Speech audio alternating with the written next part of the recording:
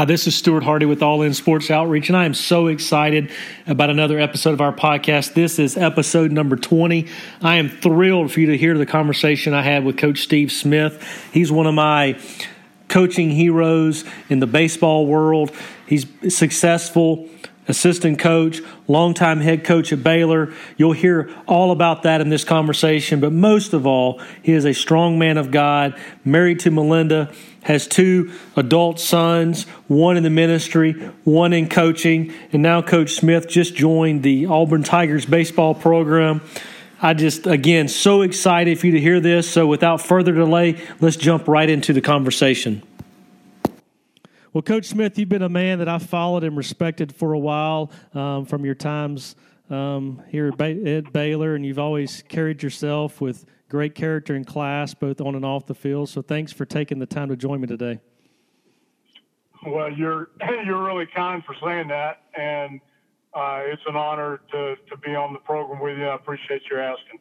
You bet. So let's start with a little bit about your background. A lot of the listeners may not be familiar with you and your background. So, going through your bio, you've had quite the career in NCAA baseball, played at both Mississippi College and Baylor, and 8 years an assistant coach, 21 years head coach at Baylor with 744 games that you won. You've coached the USA national team and now the pitching coach at Auburn. So quite the resume. So just tell us a little bit about your family growing up and how you got started in the game of baseball.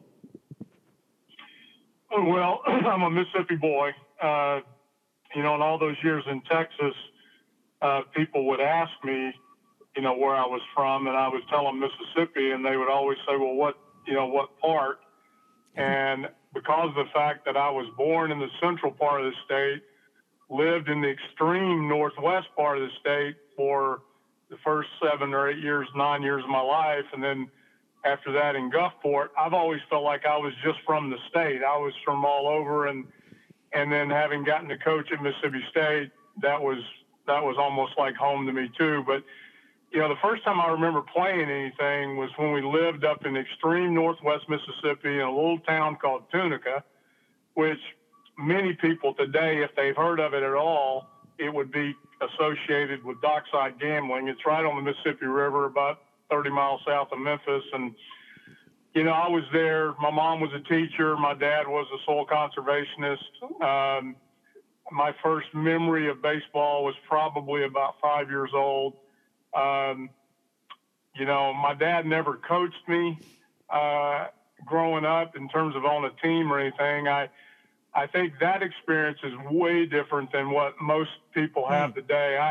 I don't ever remember whether it was baseball, football, or even basketball. At no time did I ever play for a coach who was also a dad somebody on the team. Oh, wow. And I think that was a real blessing for me. And it's a reminder, I think, of there's a lot of men out there right now who don't have, who've had children or they've had sons who would be great coaches. Because the one thing I do know, and I know this very personally now, it's really hard to be objective when you're coaching a team that's got your own kids on it. And I avoided it and only got to experience it, in the last couple of years at Baylor when both Ryan and Case were on the team. And I had spent a lot of time thinking about that experience and preparing for it. But, I was blessed growing up through those little teams, those peewee teams and elementary school teams and little league teams. Never played for anybody's dad. Wow, that's very different from today. You're right. One thing in your bio that I didn't know, and even as I've been a fan following you ever since you were at Baylor, and that I learned was you started in Mississippi College playing both football and baseball. So what made you pick baseball over football when you were playing both in college? Well, the short answer to that is what could I really have a chance to play professionally? And I thought that my best chance to play anything professionally was always going to be baseball. Now, when I was coming out of, I played football from the 4th grade up, and, you know, in Gulfport, you know, like most places in Mississippi and obviously most places in Texas, football is king. And I wound up playing high school football. It's a bit of a story as to how I wound up doing that, because I really tried to I tried to quit football after the 9th grade because I just didn't think I was that good. I didn't see any point in doing it. You know, I loved baseball. You know, the one thing I could do from the get-go was throw. And so I just didn't see any sense in trying to play it. Well, I had a high school football coach down there that when I didn't show up, it was me and one other guy. When we didn't get on the bus to go over for spring football, you know, starting to, you know, in the spring of our 9th grade, they bussed all of us over to the high school for spring football. Mm-hmm. And me and one other guy, we didn't get on the bus. We were just going to play baseball. And the next day, the football coach shows up down there, and I couldn't believe the guy even realized I wasn't there. I still can't believe that. You know, and I won't tell the whole story, but I wound up playing football because this coach really, at one point, he actually lied to me about something, but it got me to play. And jump forward to 1983 when I got drafted, you know, in the major league draft. The first guy I went home to go see was that high school football coach, who was no longer coaching. He was running a gym. And I went and found him because I wanted him to know I didn't think there was any chance I'd be playing professional baseball if I had not played high school football. Wow. It just changed me so much. And I can honestly say this, if I could go back and do something over again, including 4 years of professional baseball, the one thing I really would want to go back and do over again is high school football. I played with some great players. There's nothing like it. I think it did more to develop me physically, spiritually, leadership-wise, every part of it, because it was the biggest challenge. I read somewhere, I don't know who said this, but somebody said, attempt something in your life so great that if God's not in it, you will fail. Amen. And the first time I read that years ago, I thought, well, been there, done that, played high school football, because I don't think there's any way I would have ever succeeded in that had God not been a part of it. And it really was one of the first things that got me on my knees before God. Wow. And athletics, God has used athletics. He started with football, but he's used athletics and used coaching, to change me, to make me, more like what he wants me to be. And he's still doing it, and it's still hard, and it's still painful. But if you know what the purpose is, sometimes you can get through the pain. Amen. That's good. So, you end up transferring to Baylor, finished there as a pitcher with a, less than it looks like 1.72 ERA. And you mentioned being drafted by the San Francisco Giants, and maybe share one or two memories or accomplishments from your playing career, whether it be college or pro ball. Well, when I first got to Baylor, I didn't even know where Baylor was. I had gone to Mississippi College because I couldn't go to Mississippi State. My dream school to have gone to play would have been Mississippi State, either football or baseball, and I never got that opportunity. And I had one Division I offer in football, which was at Southern Miss, but they wouldn't let me play baseball. And so at the end of the day, I wound up going to this little Division II school outside of Jackson, Mississippi, and I played both for a year. And again, the football experience there was phenomenal. We actually, went to the Division II national semifinal game, got beat by the University of Delaware. That spring, when baseball started, I I got to quarterback. I got to play quarterback in the fall because a guy got hurt, and then I got hurt. But I had a great experience there in football.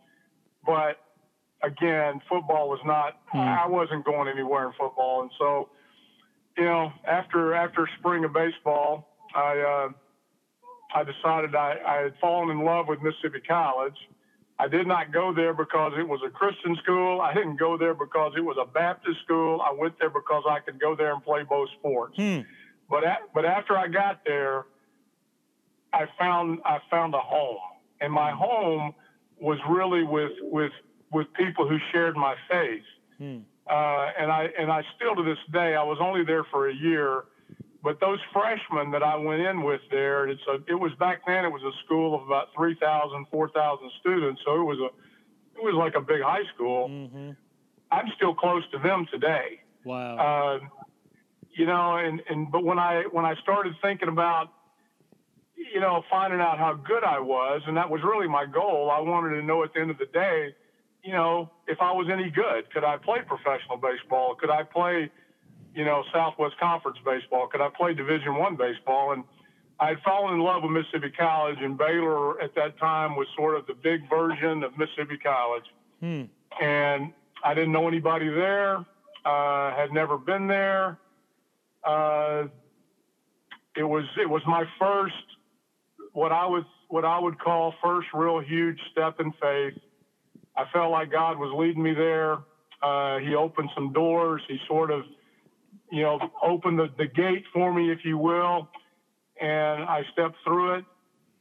As for memories, I got too many of them to talk about. The whole experience is so fresh in my mind even today. I loved it. I mean, the first year was hard. The first year being at Baylor, I had to sit out. I wasn't eligible to play. I actually went through spring football. Oh, wow. About a week. I went through about a week of it. And my last experience in football was at Baylor, and it involved getting my nose broken. But once I got through that first year and got to play, it was a dream come true. I found out I could play there. I found out I was, that I was good enough.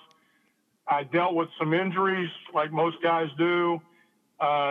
When the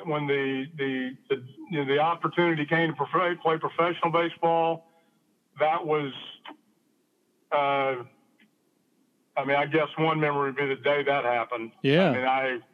I spent the afternoon of that day of the draft.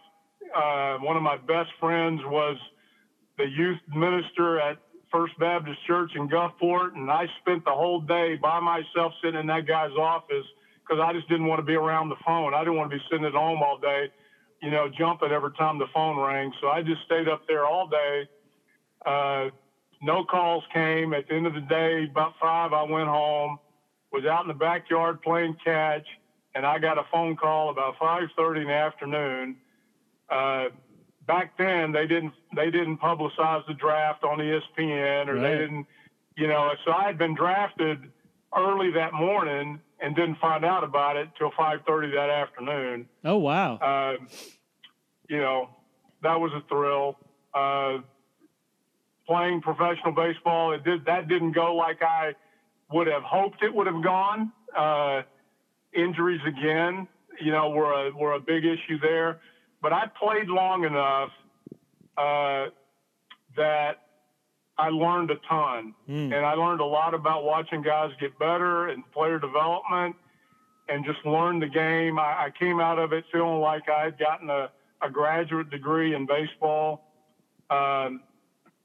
And as soon as I got out of it, I knew what I wanted to do. And, the Lord opened doors then to allow me to start at A&M. And then, irony of ironies, my first full-time coaching job is at Mississippi State, coaching for the guy that I'd always wanted to play for. it's been quite a journey. That is pretty cool. I was going to ask you when you mentioned Mississippi State being your dream school in high school. I was going to ask you what it was like to go back and actually coach under a college baseball legend, Coach Polk. It was a thrill. It's still it would be hard. As many, I've got a lot of great memories from 21 years at Baylor. A lot of good things, like championships, great players. Obviously a lot of pain with it as well. Mm-hmm. But that 5 years at Mississippi State was probably the most fun I've had in my life. Wow. When I went there, Melinda and I had been married for 5 years. We didn't have any kids yet. She was a Texas girl, and I'm dragging her off to a place called Starkville, Mississippi. It's the one time we've moved in our lives where we really didn't have a discussion.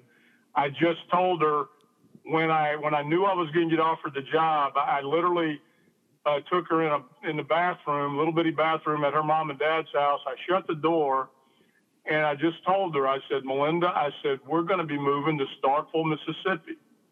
I said, I'm going to be an assistant baseball coach at Mississippi State. I said, Starkville is in the foothills of the Smoky Mountains. I said, you're going to love it there. Now, 3 of the 4 of those things were very true. The foothills of the Smoky Mountains thing, if you got a topographical map out and looked at it, you'd realize that it is indeed in the foothills of the Smoky Mountains. But when you're actually there, you really can't see them. That's true. Yeah. But, we went there those 5 years. That program, those fans, there wasn't anything like it. Right. I mean, I'm built to play. When I was growing up, I was that kid on Saturday morning that was up at 8 o'clock beating on people's doors, wanting them to come out and play. And, so I want people, I want to work around people. I want to be around people who love it that much. And I recognize that I'm a little bit of a weird duck when it comes to that, and that's why there's been some places I've worked that have been hard for me to work at because they really didn't love it like I did. And so we didn't really play well together, if you know what I mean. Absolutely. And so that place, they loved it. They still do. And they loved it. And, it was a great place to recruit because, if you were a baseball player, you didn't go to Mississippi State for any of the wrong reasons. I mean, you didn't go there for the party atmosphere or anything like that. You went there because you were a ball player. And that's, they loved it. So I loved it. And, it was hard leaving there. I would not have left there for any other place other than Baylor, at least at that time. The only reason I left to go to Baylor is because, I loved Baylor, and Baylor was my alma mater, and it was Melinda's alma mater. And I thought, if we got some commitment from people at Baylor, then it could become what it became. And I had a lot of good help there. I think the timing with Dr. Sloan becoming president and Tom Stanton becoming AD, the Lord was very much involved in that. And, we were able to build a stadium and build a program. And a very nice stadium at that time. We moved to Texas in spring of 2000. My wife's a Baylor Bear, and I'm a big baseball fan, so we spent a lot of time during that time there. And, you've talked about your Baylor days, and, we could spend a lot of time talking about accomplishments, total wins, postseason appearances, trip to Omaha, players drafted. Also, I was reading, academic success was high as well of the team. So, I was thinking maybe if you'd share about maybe a player or two that really stands out that you coach, maybe because what they did on the field or even off the field. I can think of a lot of guys that since we started following Baylor baseball, David Murphy, Jason Jennings, the list goes on and on. I was just curious if you had, I know it's hard to pick one or two, but if there's somebody that just really stands out that for whatever reason. It is hard. It's really hard, and I'm reluctant to even do it. But there's, and again, there'd be a lot, but there's two that come to mind for kind of different reasons, really. One of them is Mark McCormick. Mark grew up down in Houston, Clear Creek area, and was a very, very highly recruited kid, was a potential high draft kid, may be the best arm in terms of velocity, one of the best that's ever played there, and was not very highly thought of as a student. And so when we signed him, the chances of us keeping him and him actually coming to Baylor were not very good, but ultimately he did. He turned down a considerable amount of money out of high school, and he came to Baylor. Wow. And there's several things here. I mean, number one, I think the day that his mom dropped him off at school, she went home and left his dad. And that was the first inkling that I had that there had been trouble in the home while Mark was growing up. And I think it revolved a lot around alcohol. And so, so I now got this guy who's a tremendous talent, and he's in our program. And I started to realize he had trouble with alcohol. But the thing that we really connected on, and I mean, this guy had so much passion, and he had something burning so deep inside of him. Mark would come sit in my office on days, and a lot of the times it would be because of trouble, but almost always a tear would start rolling down his face. And this guy there was something so special about him on the inside to me that I felt like, even though we came from such different homes, I couldn't have come from a better home. He came from a really tough home, and I was a student, mom was a teacher. He was, he really wasn't that, school was just, he was on his way to the big leagues. But yet I thought we were so much alike. And, ultimately, that guy he ultimately was a first round pick. He went out and played, and they pretty much had to tear the jersey off of him. He had a lot of injuries. ESPN did a 30 for 30 on him because he went out of the country to try some, unapproved treatment on his shoulder because he wanted to play so bad. Wow. And that's how I related to him. The guy wanted to play so bad. And then when it was finally over, he didn't get his degree from Baylor. He drove himself every day from Waco to Stephenville, and he got his degree at Tarleton. And the guy ultimately got a college degree. He's still living in Waco. He's married. He's a father. I mean, he has really, I promise you, he has exceeded so many expectations of so many people in his life. And I just, he's one that I'm just really proud of him and what he's done with himself and who he is. And the other one brings back a memory of a game. And the other one's a guy named Ryan LaMotta. And LaMotta's from Houston also, and LaMotta and McCormick are polar opposites. LaMotta, at least in some ways, LaMotta was a great student, was not a great pro prospect, but he was a phenomenal competitor. And the last game that guy pitched at Baylor was an NCAA regional game at Rice against Arizona State. And it was a game in which it had started the day before. It got rain delayed after an inning. We came back the next day, started the game up, and Ryan started the suspended game in the second inning. And there was a point in that game where the head coach of Arizona State, who was quite a character at that time, He is on the mound, nose to nose with our pitcher.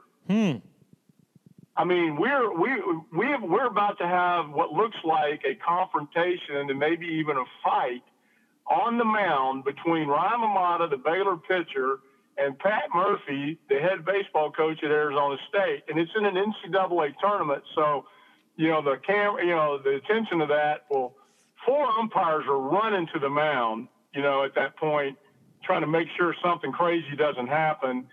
And I knew Murph. I knew Coach Murphy well, and he's trying.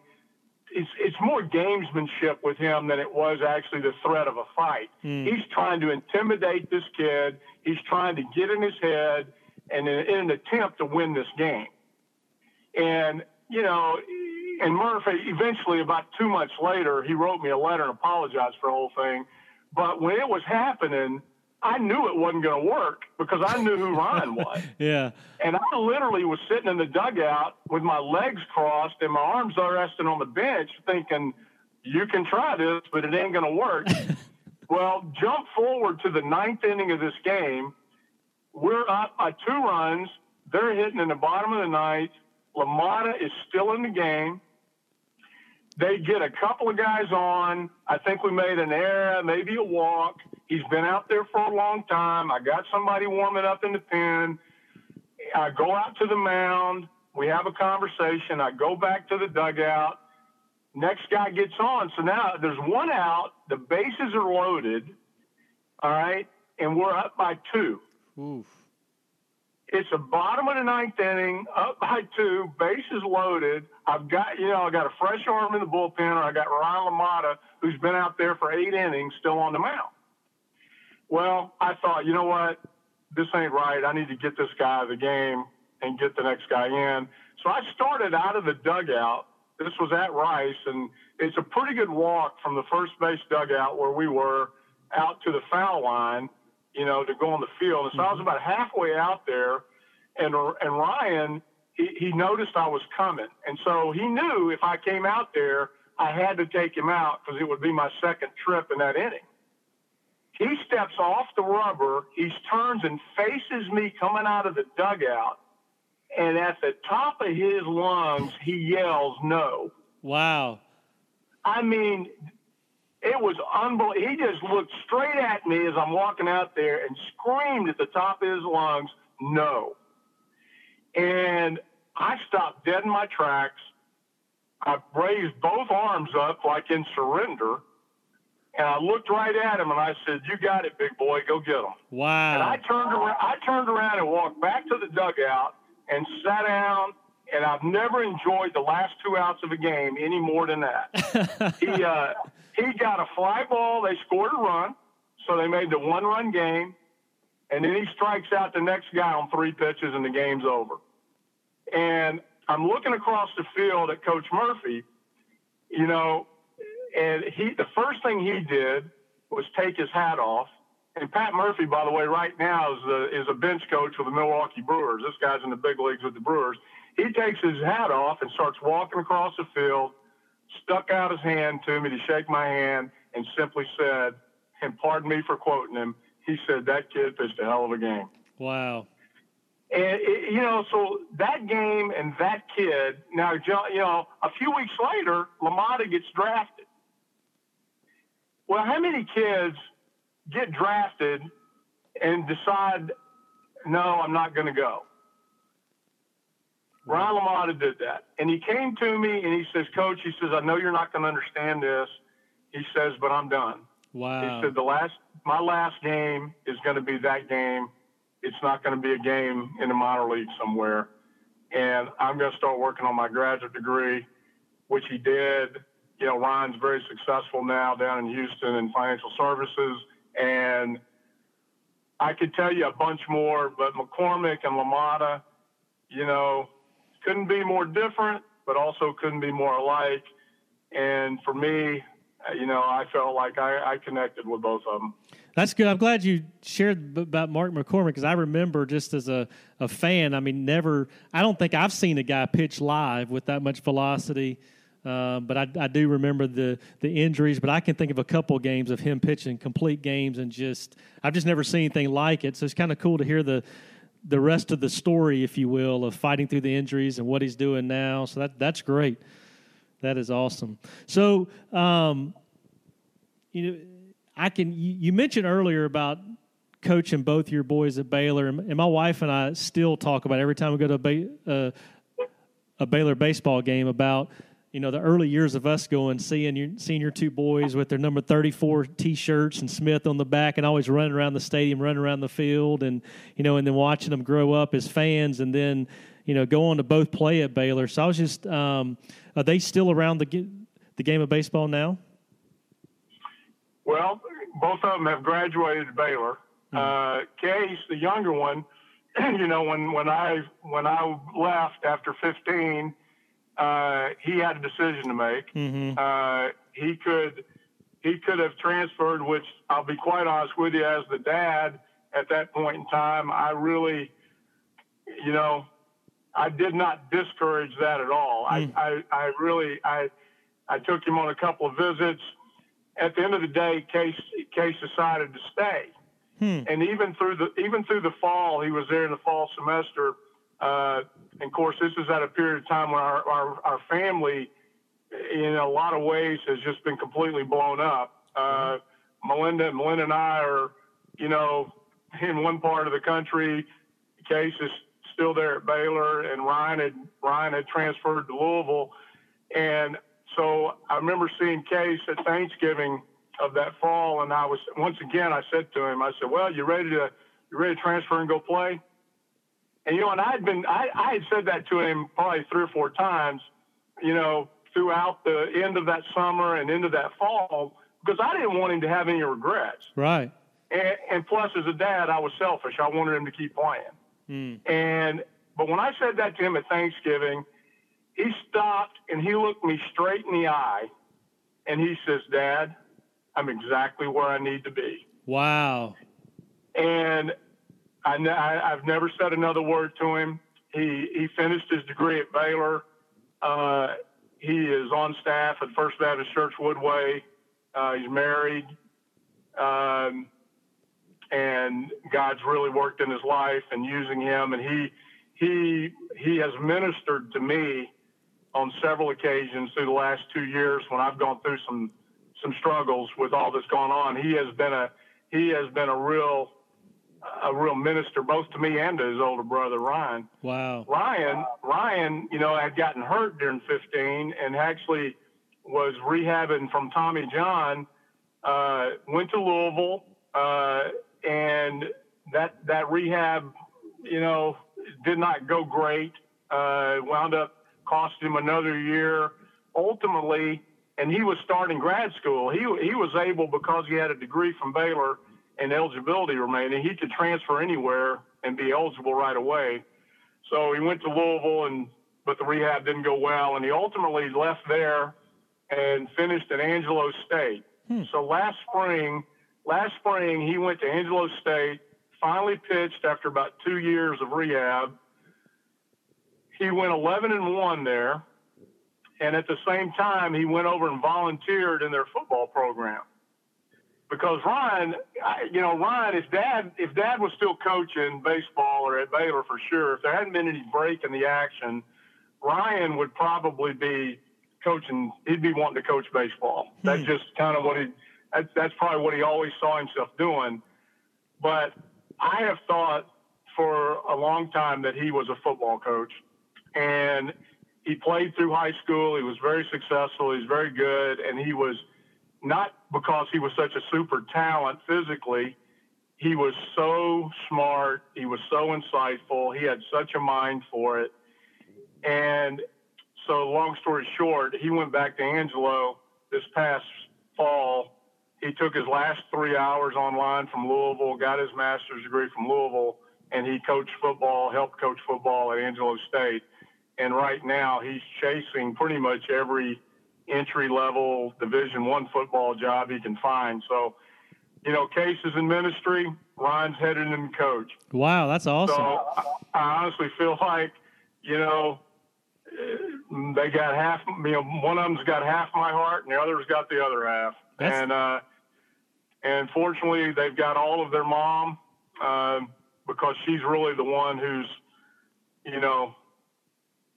she's the one who's had the biggest impact on them, I think. That's awesome. You talked to, you've mentioned your faith throughout this conversation, and we know, that has impacted the way you coach.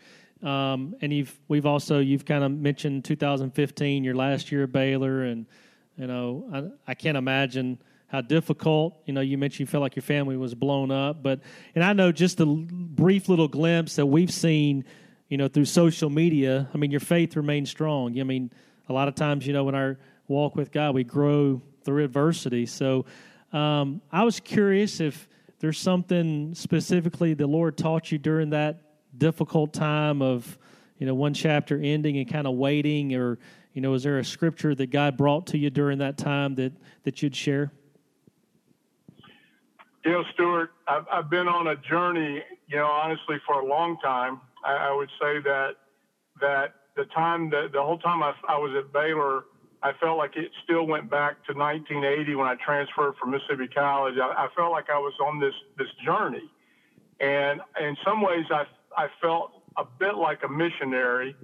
I was in a place that was home, but at the time didn't feel like home because my roots are so deep, in Mississippi, and so I always felt a little bit like a missionary.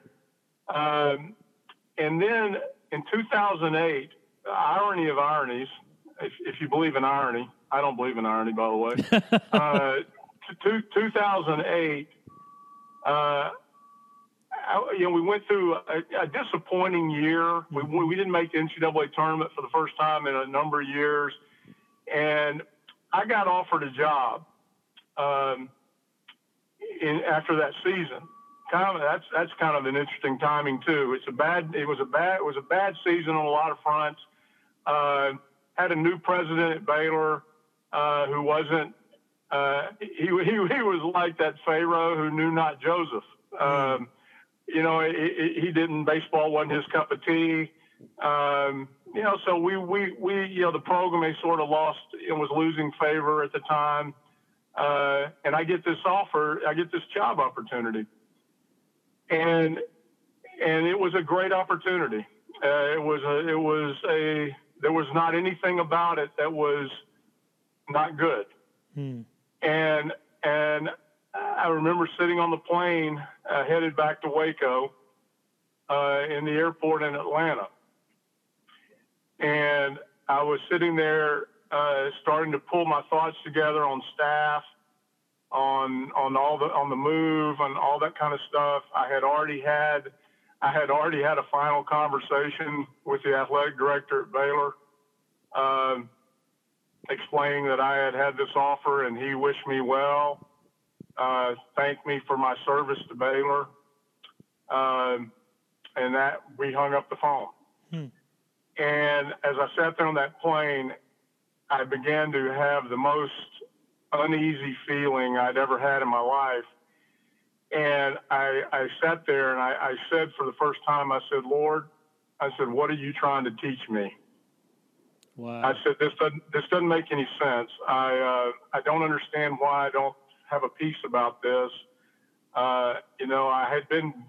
I'd been beaten up a little bit in the media, and I'd been beaten up a little bit, anytime it gets public, that you are interviewing or that you have interviewed for a job, you're going to be out for public referendum, and the people that like you are going to want to keep you, and the people that don't like you, they want you gone. And that was a really tough time.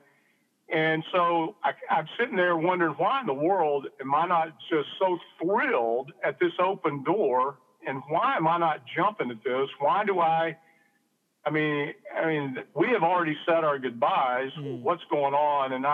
So I said, Lord, what are you trying to teach me? And Stuart, as honestly as I can say this, he said it right away to me. He said humility. And so I had a choice to make, and I do believe at this day I could have left. I don't think this was a decision that was a right or wrong decision. I don't think this was one of those times in life where there is a path that's absolutely the right path or a path that's not. I think God gave me a choice. He gave me a choice. I could leave, and He was still going to teach me humility, I think, or I could stay and deal with, the reality that, you know what, they really didn't care if you left, and that's going to be tough. You're going to have some tough days. I did not think at that time that it was going to end, that it was going to lead to how it ended. Right. But I tell you that to tell you that this journey has been a constant. I have been seeking since 2008. My antennas went up after I decided to stay at Baylor, and I called and let Ian McCall know I was going to stay. My antennas have been up for the last 10 years. Lord, what are you trying to teach me? It has driven me to my knees. I've not always handled it well. You talk about, my faith and the impact of faith on coaching. Yes and no. I mean, there have been way many days that I didn't coach out of faith. And but that's life, and that's all of us. Absolutely. But I have grown since 2015. I've had more time on my hands. I've actually, the one thing that I did within the first year and a half after 15 is I read through the entire Bible. And I journaled 365 days. Wow. And I've been a student of the Bible pretty much, since I became a Christian back when I was 9 and 10 years old.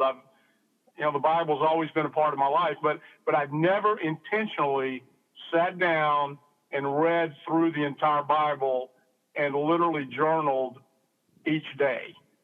And that's what I did. And there were a lot of days when I was very, very down and very discouraged, wondering if I had made a mistake back in 2008, wondering, just wondering, God, are you really in this? Or is this just, am I really just out here, reaping what I've sowed? And on multiple occasions, He would affirm through either scripture or through a phone call or through a text or through something, some circumstance, something unexpected.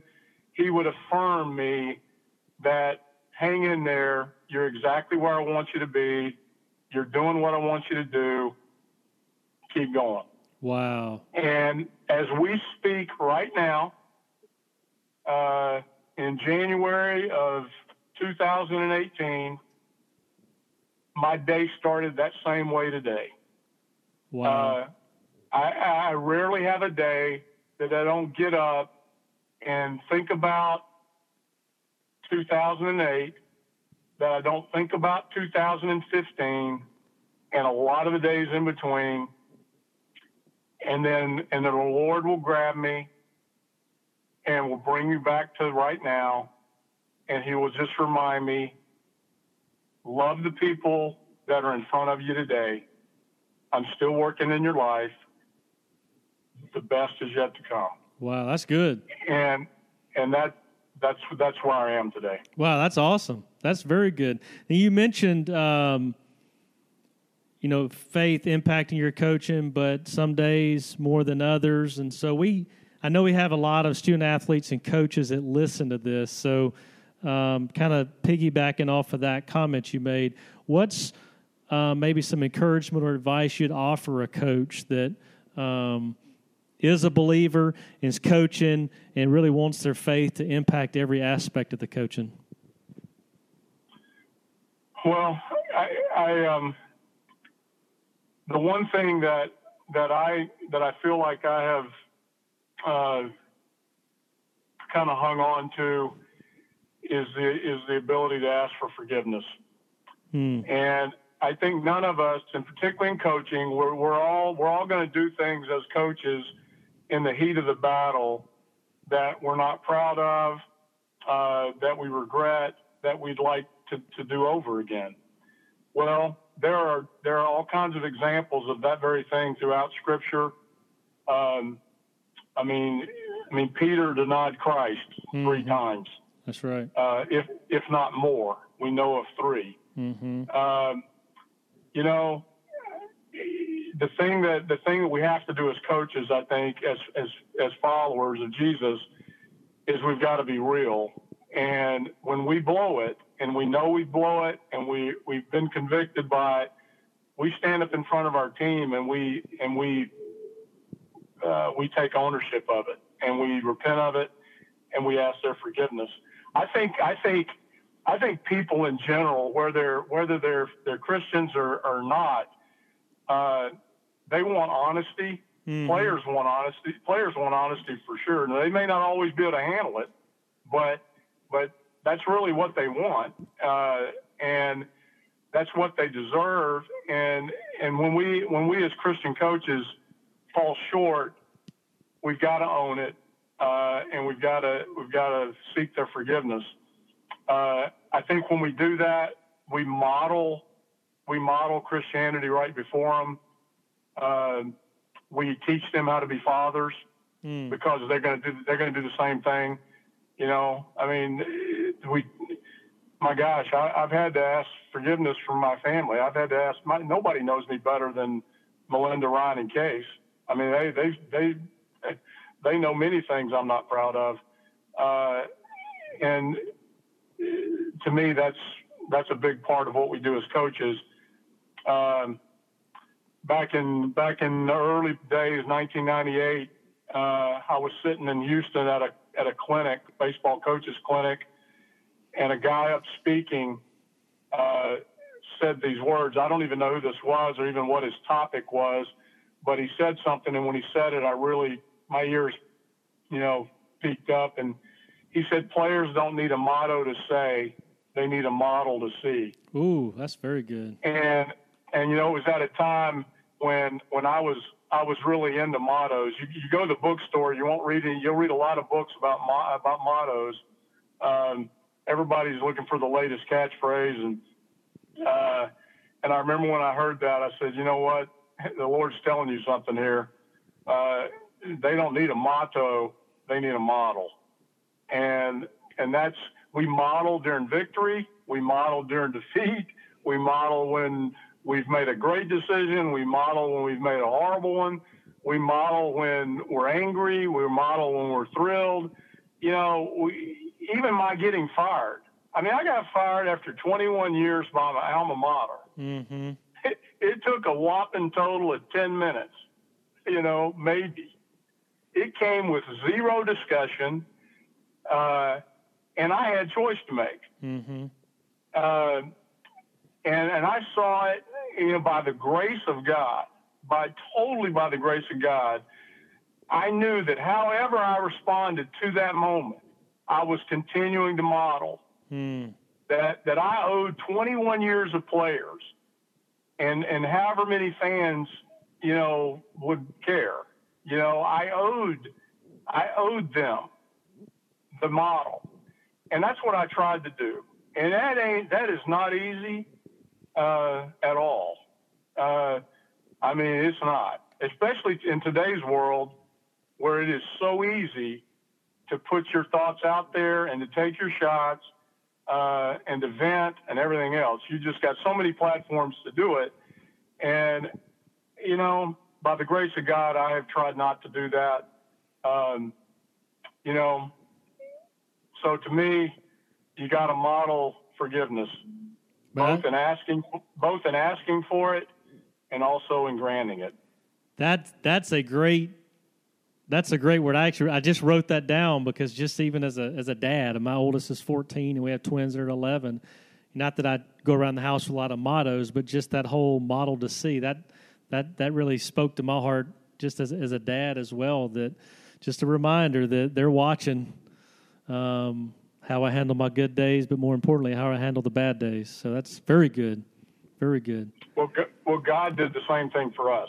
Absolutely. Absolutely. I mean, God didn't give us a motto to say. He gave us a model to see. Amen. Amen. That's good. Well, I appreciate, again, thank you for taking time to do this. And we've talked about a lot with sports, but, I think that's a great way to kind of put a bow on it and wrap this thing up. Is just for all of us, just to be a model for what Jesus has done for us to love others as Jesus has loved us. So, again, Coach Smith, thanks for taking the time to join me today. And this has been a real treat for me, and I look forward to watching some Auburn baseball this spring. And, we'll just keep praying that, that God continues to use you wherever you may be. Stuart, I really appreciate it. You've blessed me by allowing me to share my heart. I really appreciate it. To the Bears out there, I'll say sick 'em. And to my new War Eagle family, it's good to be here. Awesome. Wow, what a powerful story from Coach Steve Smith. I hope you enjoyed it as much as I did. I know I took a lot away from that. I actually took some notes as we're having the conversation on the phone, recording that, and I've got my pen and paper, jotting down notes about forgiveness, the power of forgiveness, how much we need to practice forgiveness, because after all, God forgives us. So we need to be forgiving people. And another thing was just spending time in the Word and journaling. I know I don't do enough of that. So just the encouragement that he took away from that first year of away from baseball was the time in the Word. And the last thing that I loved was what he learned at a coaching clinic. We don't need another motto to say. We need more models to see. So I just encourage you, no matter if you're an athlete, a coach, a mom, a dad, wherever you are in life, it's not about what we tweet, what we post on Facebook, the quotes. It's how we live our life. That's what this world needs, is models to see. We need to model Jesus in everything we do. And I would encourage you to really think about that. How are you living your life every day? Are you loving people the way Jesus loves you? And that's unconditionally. Because after all, that's what's going to change the culture. There is nothing that anybody else can do, not the government, not any organization. It's how we live our lives. That's what's going to change the culture. And it's modeling Jesus every day to others. So I hope you too were encouraged by that. Again, share it with family and friends. Also, we love to hear from you. Go to our Facebook page, All In Sports Outreach. Send us a message. You can also see upcoming outreach opportunities, both in Texas and in Alabama. You can see how to pray for us, opportunities to serve with us, opportunities to give to help continue the ministry. And also check out our website, www.allinsportsoutreach.org. You can see our leadership teams, a little bit about our history, upcoming events. You can also communicate with us through the website. And you can also link to most recent newsletters, all of our podcast episodes. So a lot of information out there. So just please go to the website. And the last thing I would ask you is to go to iTunes, click Leave a Review, and give us a review for this podcast. The more reviews we get, the more visible this podcast becomes, the bigger the platform of sharing the love of Jesus through stories of faith and sports. Thank you for faithfully listening. Thank you for sharing this episode with others. And until next time, thank you so much.